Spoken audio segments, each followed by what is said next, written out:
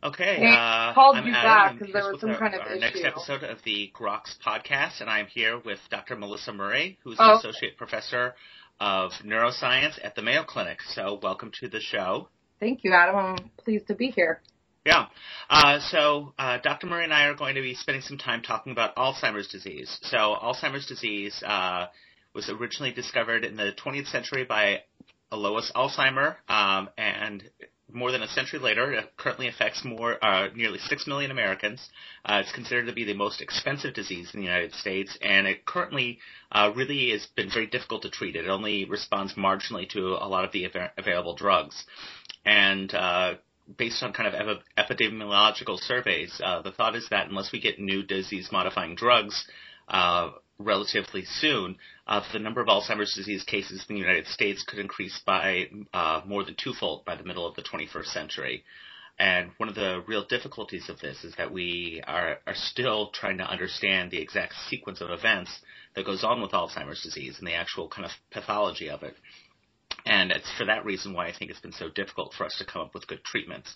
And I think the disease really hits home for a lot of people because I remember hearing from a recent survey that more Americans responded as being afraid of developing Alzheimer's disease than of just death overall. So I think it's something that's really a very major topic and something that people are increasingly thinking about. So before I talk to Dr. Murray about her work, I want to quickly define a couple of things that we'll be talking about. One of them is this protein, which is often referred to as either amyloid beta or A beta. This is a protein that a lot of the work on Alzheimer's disease has been focusing on. It's a membrane protein, and I don't think it's actually derived from another protein called the amyloid precursor protein. And I don't think we really understand exactly what the amyloid precursor protein is, but this protein, A beta, can kind of misfold and form increasingly large kind of aggregates. The other protein that I'll be talking about is called tau. Tau, I believe, plays a role in microtubules, which are small structures within the cell that kind of help move different components around. And there's been a lot of thought that tau has also been identified as being a major player in Alzheimer's disease. So with that little bit of introduction, I'd like to turn it over to Dr. Murray, who can tell us a little bit more about kind of the underlying science of Alzheimer's disease. Okay, actually, that was a great introduction. Good way to pave the road. So, as you mentioned, A beta is an extracellular protein or sort of an aggregate that we'll see outside of a brain cell, a neuron, whereas tau will accumulate within a brain cell and can be seen outside of the cell once the neuron dies.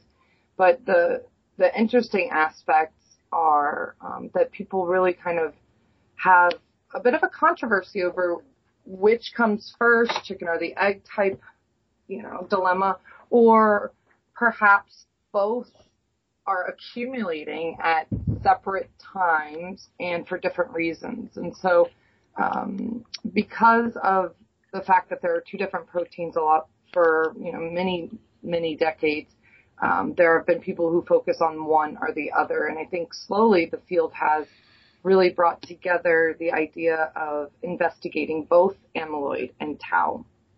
And traditionally the reason the field had focused on amyloid pathology is a good set of valuable experiments that are based in genetics. So there is a risk factor, the second largest risk factor next to age, which is an ApoE genotype. So it's basically a subtle change in your genetics that puts you at an increased risk for Alzheimer's. And this is directly related to amyloid pathology. There are also sort of genetic mutations in the apolipoprotein that you had described, the APP, which is sort of the beginning part of amyloid. And so really the field for the last 25 years has focused on amyloid with a little bit of focus on tau. And the very fact that both amyloid and tau are required for a neuropathologic diagnosis of Alzheimer's disease really begs the question, should we be focusing on one or the other, or really should we kind of move toward focusing on both? A lot of individuals have now sort of worked together to sort of bring their two different types of expertise. For instance, in our recent publication in the Brain Journal, we looked at both of these two different proteins and really tried to ask the question, if within a set of individuals who have advanced Alzheimer's disease, and what I mean by that is they have significant accumulation of the amyloid aggregates throughout the brain, as well as the tau pathology, what contributes sort of the greatest to cognitive decline. And there are statistical approaches for this, and correlation does not equal causation, but when we're trying to understand who's the bad guy, necessarily, we can put within a person, we can look at the amyloid profile and the tau profile and compare across a large series. And if we hold them standard, we can kind of see who is sort of winning the race. And so what we did is we originally looked at about 3,500 brains, just at the range of Alzheimer's pathology. And then we focused in on about 1,400 individuals and found that amyloid pathology does in fact correlate with age of onset, disease duration, severity of the disease. But when you look at both amyloid and tau at the same time, the relationship between amyloid and these clinical measures disappears. And so we really are seeing that tau is contributing toward sort of the cognitive decline that could have been attributed to amyloid. But in fact, it's because they have such a strong relationship with each other. Now, I know that, I think the difficulty of trying to correlate amyloid accumulation to the onset of disease is something that's been, I think, reasonably well characterized. I know that for a long time, people were trying to, look at plaque burden, and it was discovered that the actual number of amyloid plaques in the brain really didn't correspond well to the severity of the disease. And I think there was also a clinical trial where they tried to develop an immunological response against these plaques. And so they gave patients antibodies, and that while this may have been done in mice, but I remember hearing about this, that while the antibody was really good at eliminating the plaques, it actually accelerated the course of the disease, which has caused a lot of controversy or a lot of questioning about whether or not the plaques are important. And I know that it's caused a lot of the kind of amyloid-centric people to think more about how, for example, kind of smaller aggregates, these are soluble, they're called oligomers, might be actually responsible on the amyloid side.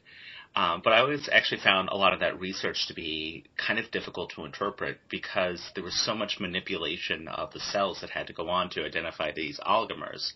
And my own research was actually studying different mutations of A-beta, and I looked at one that was identified as causing that was related to Alzheimer's disease, but basically formed fibrils and plaques really, really quickly in vitro studies. And so I'm actually intrigued to think that there might be something that's still related to A-beta and is maybe getting us away from these oligomers, but taking a look at tau as maybe kind of the more acting protein. And I know that some people have called it that if you think of amyloid as the gun, tau is the bullet. And how do you feel about that? It's funny. I don't think I've heard that, actually. I like that. It's really difficult. So I start at the end, if you can think of it that way. Mm-hmm. People who donate their brains donate their postmortem tissue, and so I literally get one chance. Luckily, I work with people who do neuroimaging, and we have followed these patients for years and years, and there is really elegant studies that demonstrate amyloid accumulation using an amyloid agent, PET, whether it's PET, the PIB compound or florbetapir. The more difficulty is we don't have a really good solid tau imaging agent. There's a few out there, but there is a gentleman by the name of Heiko Brock who has really revolutionized the field of Alzheimer's disease in that he developed a staging scheme that allows us to sort of, in a sense, measure the severity of tau pathology by attributing a Brock stage. And then another gentleman came along, his protege actually was Dietmar Thal in 2002, and so now we have a Thal amyloid phase. And if you look at individuals from the age of 0 to 100, at least in Brock's series and a few others who have validated it, you do not see accumulation of amyloid prior to accumulation of tau. Now that gets directly back to your proposal where you indicated the insoluble forms, and they're really quite intriguing because in a sense they're blind to neuropathologists, because what we rely on are antibodies to sort of uncover the soluble protein, which is the reason why we talk about it as, or rather the insoluble proteins, because they kind of stay in the tissue. And so, that's what, I guess it's $1 million question. Which one comes first? And from my perspective, given Brock's information where he's showing tau pathology accumulating in the brainstem of individuals in their 30s, it's scary because I'm 34. But that's the hard part. These soluble forms are kind of difficult to reproduce across different labs, but they do help to at least indicate that there is a possible role, as you mentioned, of amyloid being the gun, tau being the bullet. But I think we can also consider that they don't interact until a crossing point, the crossroads, so to speak. So imagine that amyloid's just accumulating on its own, because it actually begins in the cortex, where the outer part of your brain, so on top of your head, you can think of your forehead, and whereas with tau pathology, it's accumulating lower in your brain, in your memory center, so you can imagine sort of behind your chin and behind your temple. And they both accumulate on their own in normal people. We've had a whole host of individuals who come to autopsy that have both, but there is, I think, this sort of crossing point. And so I don't know that one is the instigator and one's the sort of aggressive form. I think it's at some point they cross. At least that's that's my hypothesis. There's a lot of really good data out there to support all different types, and so we have a lot of fun at meetings just kind of discussing it. Yeah, no, I've been reading through papers, and because I was kind of reading through different people's ideas of, because it's there was basically multiple papers of kind of short opinions from people about kind of which comes first, and they were discussing is which one's the chicken, which one's the egg, or are they kind of neither the chicken nor the egg, but they're two different proteins that come together. And I know that for example, the tau, you're talking about how it accumulates in different areas. I think one of them is the locus coeruleus. Correct. And people were talking about, so this is an area of the brain, and they were saying that sometimes you get significant tau accumulation, and you don't really see a whole lot of A beta deposition, or particularly A beta in this region, and that, and so that it's really difficult to understand kind of what's the relationship between these two. And I think one of the reasons why people have kind of fixated on amyloid is that a lot of our early work done on it was focused on mutations that either affected the A beta protein or that affected the proteins that kind of deal with A beta, like the presenilins. And so I think, and those were people that developed this Alzheimer's disease much earlier in life. And I think I've heard some people say that, maybe that's true for these kind of early onset familial forms, but for the kind of sporadic, non-genetically induced forms, that maybe it's not so clear that it's just amyloid, or, and that amyloid then causes tau problems. So one piece of really kind of intriguing data that has come out of our group, and others have really confirmed with imaging, is this idea of atypical Alzheimer's disease. So you can imagine the typical Alzheimer's patient will develop tangles, as you just described, sort of locus coeruleus, which is the brainstem that's like in your neck region, and then will then spread to sort of your memory center, and then eventually to the outer parts of your brain, so you'll have this sort of global involvement. But there are these really interesting atypical forms where it may be that tau is actually occurring first in the cortex, and then later involving the hippocampus. And in fact, these forms of Alzheimer's patients lack memory impairment in the majority of them. Now, these are the patients who are younger. They're more often male, have a very rapid decline. They actually even have different genetics that we're investigating. Now, the complete opposite is true. We have another form of atypical where that sort of memory form, where the accumulation of the tau protein in the memory center is so much further advanced than what you would expect, with very minimal accumulation in the cortex.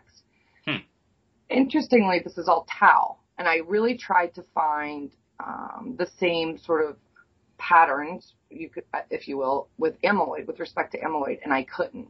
Across these three different atypical forms, amyloid occurs the same. Like it spreads the same, well, quote unquote. Remember, I work with postmortem tissues, so I can't really say spread, but it accumulates the same. The patterns are the same. Of course, there's one exception, which is posterior cortical atrophy, but we won't get into nuances. But it's this really intriguing aspect, and I think that's why, you know, I've always enjoyed looking at both, because, you know, you actually brought up the information about the amyloid therapies and how the people then sort of kind of got worse much more quickly than would have been expected. And there is some there's some mouse data about it as well. Now, intriguingly, what if this tau accumulation in the cortex, where that's where amyloid's accumulating, so they're kind of, let's pretend they meet. Like they're two lonely people and they meet and they decide to cause chaos in our brains. And they get a chance to meet earlier. And so maybe that's the reason that in what we call hippocampal sparing Alzheimer's disease, there's this sort of rapid decline. And so once again, like, there may be no chicken or egg. It just might be a really bad friendship that unfortunately Alzheimer's disease suffer from. Go ahead. So kind of, so kind of thinking of both of them as being, you know, not one dependent on the other, but you know, when both of them happen to meet, then that's when you really start to have the trouble. That actually, I think, is interesting, because it helps explain.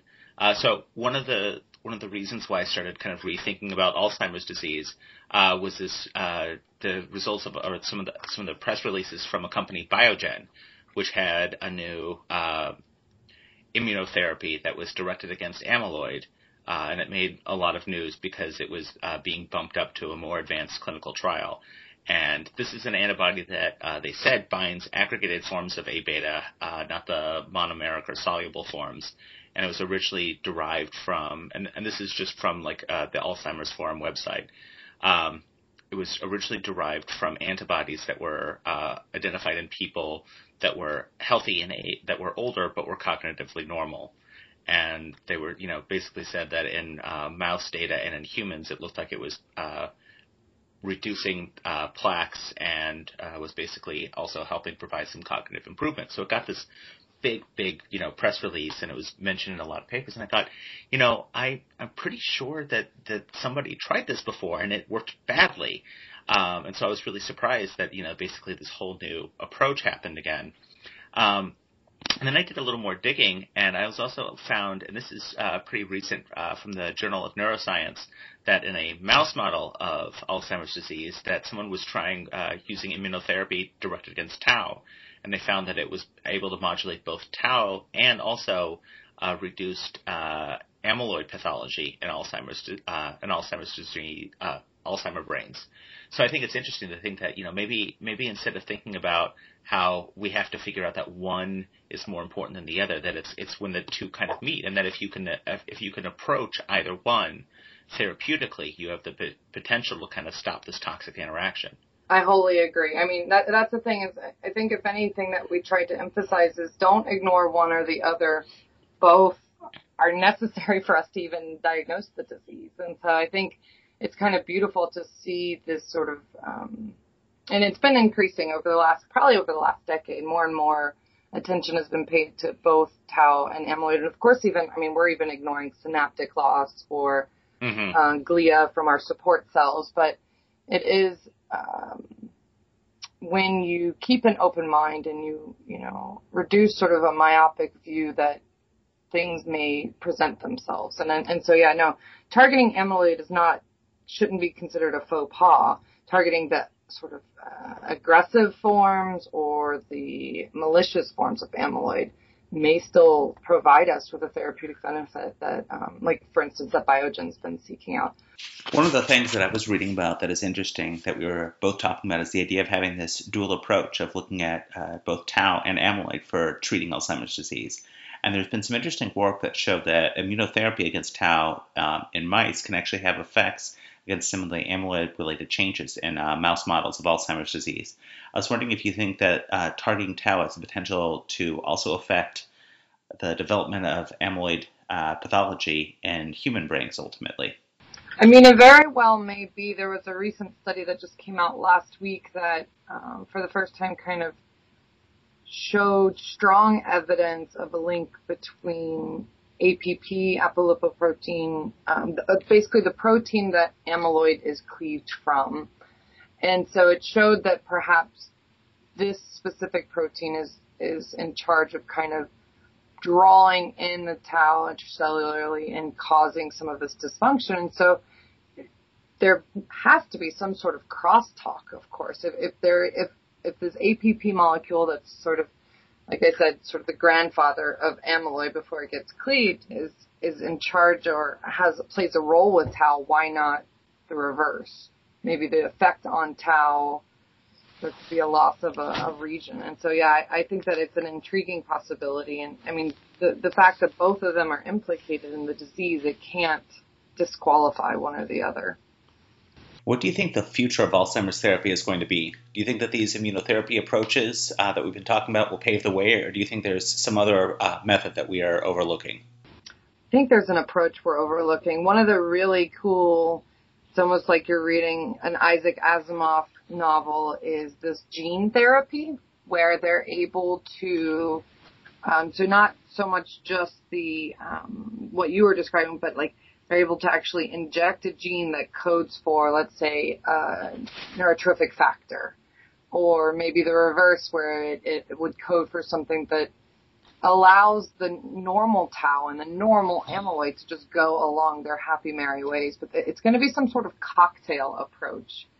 And it's so difficult to say because there is this very selective vulnerability of the brain that we can predict. We know what's going to be affected in Alzheimer's. And so maybe if we have to very much target, but it's so hard to predict what it's going to be. But yeah, I don't know that it's necessarily going to be the immunotherapies that will work. I think it's going to have to be very focused because tau and amyloid are important to our normal function. And so if you don't impact just the specific toxic species, our brain will kind of fight back and have side effects that may be detrimental, as has already been seen. Okay, well, I don't have any other questions left for you. Is there anything that you would like to add?